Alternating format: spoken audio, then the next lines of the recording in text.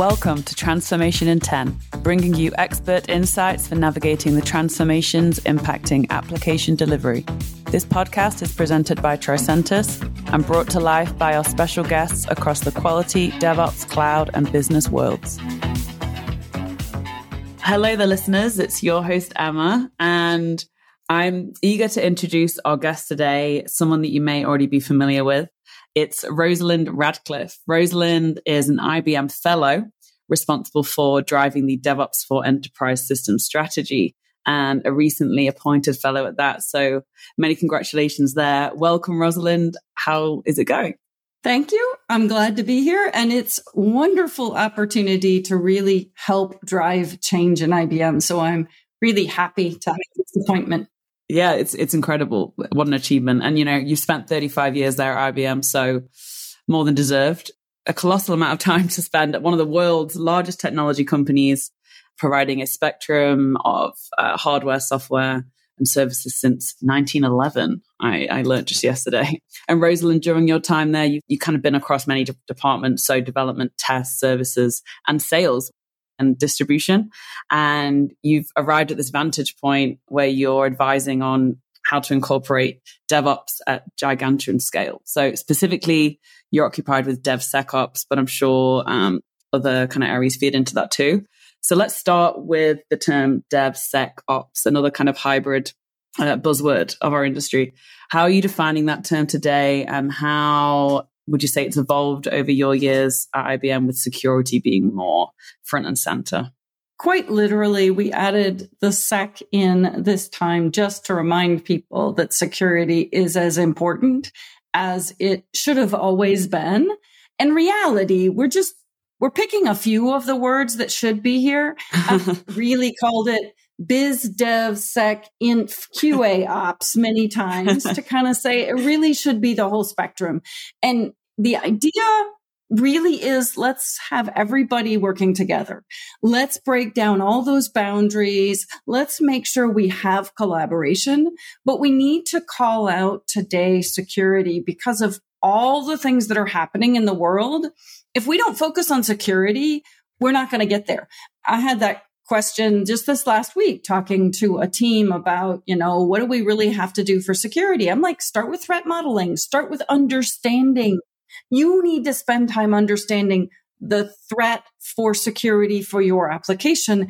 And then we can pick what's the right scanning, those kinds of things. So that's why I added sec into this discussion. But if you think about it, it's really everybody. And if we really limit to dev and ops, if we don't include the business, if we don't include everybody, we won't end up with the right solution. And so no matter what the term is, it's going to have a problem. But right now, security is just really important. And so that's why I added security right now. Yeah, I got the impression of your kind of the issue with titling sometimes in your recent virtual summit discussion where, if you kind of label someone a developer, then they might not recognize, or, it just kind of needs to be a bit freer with that. Developers can test, they should be testing. But yeah, putting that at the forefront is obviously a need for that. And I was curious to read that with the developer experience that you helped to spearhead in terms of its strategy at IBM, this, of course, takes into account not only tools, but process and products. And you are really a key driver, sort of an agent of change in continuing this DevSecOps culture that goes along with that. So with this collaboration across teams, and when one person wears many different hats, how are you helping to build this collaborative culture? Would you say there's been some key kind of milestones that you've seen? Okay, wow, this is better collaboration, or any kind of learnings? What we have to do in an organization as large as IBM is, and as large as, we look at the industry, getting that idea of building those communities of best practice so everybody can share and they're comfortable sharing is the transformation that helps drive. We really need to help make sure everybody is comfortable sharing their best practices and their failures. And I'm going to say failures from the standpoint of small failures. We need to fail fast, not fail in production, but fail fast. We need to learn from our mistakes. We need to develop this culture of it's good And by doing communities of practices or guilds or whatever term works well within your organization, to really allow people to share more broadly and have that idea of breaking down those silos. The other thing that's really important is making sure we really have product teams, making sure that the team that's building the capability really is a cross-functional team so that everybody can collaborate to deliver the business value, making sure we're all working together. If we try to say developers are here and testers are here, no, it's not going to work. We need to make sure we've built this core product team that is supported by platform teams, yes, but the core product team that works together without silos, without tickets, and that removal of it's a ticket boundary is one of the things that we're working very hard on. Clients have to work very hard on. How do I get past that ticket mentality to the collaboration mentality? Yeah, sure. And how you, at least at Tricentis from a support point of view, we did it more like a triage, like it's not which of these issues do you feel most comfortable solving? Not that is your role, you take it, which really helped enable that collaboration. And, we're talking really at this enterprise level. So it's no surprise that you are looking at, all sections and how those teams can better work together. And you published a book last year called Enterprise Bug Busting, From Testing Through CI/CD to Deliver Business Results. So again, very much that enterprise overview. So, and I really liked that in the description, you describe kind of in a nutshell what it covers, but that you color it with stories and a little bit of history. And you look at these new ways of working to drive speed and quality across organizations. And I assume anyone could pick up this book and kind of say, no matter what their organization is, they could take something away. So could you give us a preview of some of the takeaways from the book? So I really did write the book for enterprises. So really a small company may not have the same problems, but one section in particular talks about metrics and focusing on the right metrics. Because the problem with metrics is we satisfy the metric.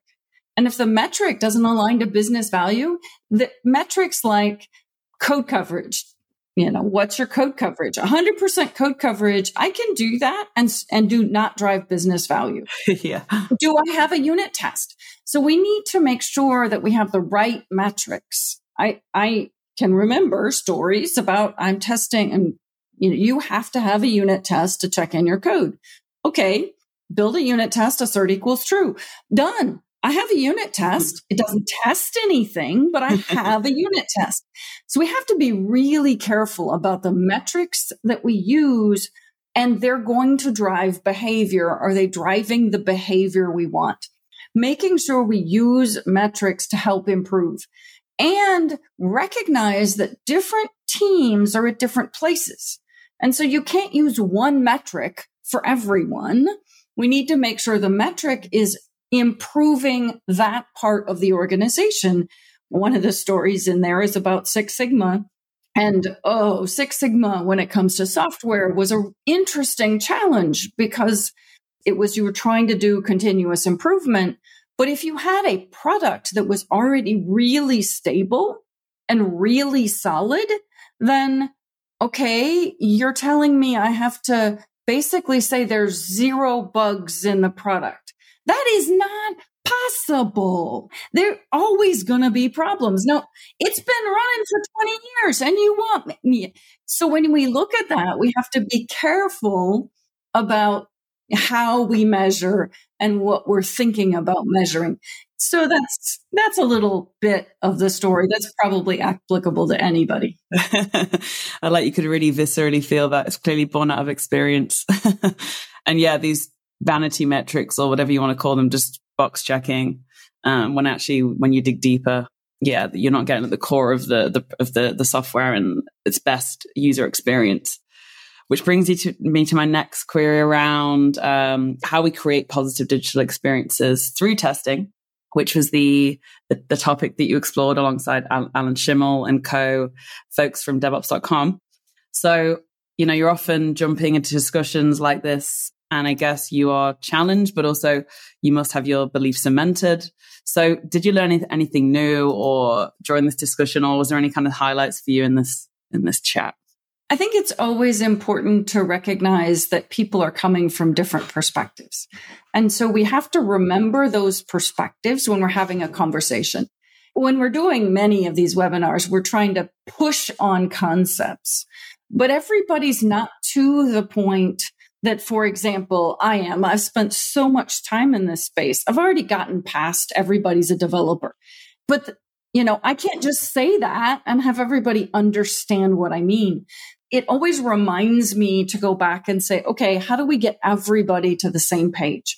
How does everybody understand that when we say everybody becomes a developer, it doesn't mean everybody's writing code as a developer, as in development application code. It means that we are changing the way we think about people in the sense that everybody is writing something that's going to be checked into an SCM, that's going to be tested, that's going to be versioned, and that's going to be deployed through an automated pipeline.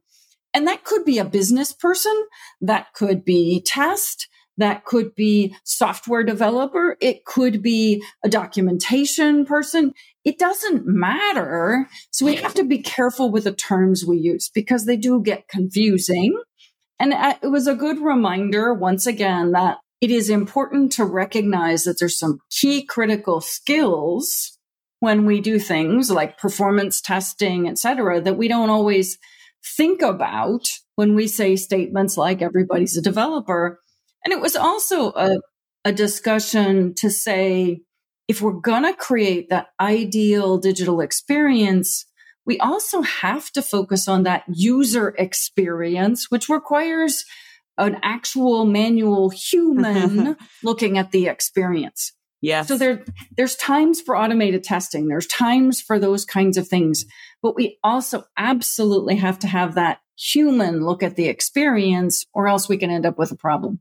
Yeah, going beyond, obviously use automation where applicable, but you need that human eye. And I like some of the experiences that you shared in that talk around, IBM, you did customer light testing due to the reinstallation. So you're doing this like more exploratory free form.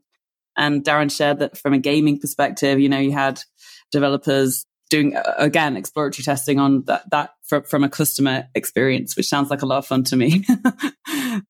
So to pivot to the next question then, in 10 words or less, this one is kind of a little tricky, but it helps our listeners to kind of walk away with kind of a nugget of advice. So what would you advise our listeners for anyone undergoing a DevSecOps transformation journey? Start with your biggest problem and improve that, and then move on to the next one. Figure out what your area of waste is and move on to the next one. Great. So pain point number 1. It's your problem. Yeah. Okay. I like that. Think of it. Yes. So come at it from that more personal perspective and go from there. Great. And if you could change one thing about the application development world, Rosalind, is there anything that springs to mind? I know that in the conversation with Alan, you shared that you really like people to not only earn their seat at the table, but take it. Recognize that you're there from the beginning of the process to drive that digital experience. So yeah, I'm curious, is there anything else that you would change? If I think about the application development world, I would focus on diversity and on understanding that we need to include all types, all individuals. We need to be a more representative set of people in the product teams to make sure we're delivering the right business value. And that's from diversity of thought, diversity of everything. We need more women at the table. We need more disabled at the table. We need to include, and it's probably of differing abilities is probably the way I'm supposed to put it. But the point is, we need to bring that variety, that set of people in so that we can really get those ideas. We can ensure we're delivering the best thing we can do. So we need to focus on diversity in what we're doing, and that diversity bringing people together so that everybody's working together to deliver the business value. Awesome. That's really good to hear. I couldn't agree more. And it's awesome to know that at IBM, you're at the helm driving that diversity in technology. So yeah, that's a great note to end on, I think. And thank you for joining me today. Really appreciate your time.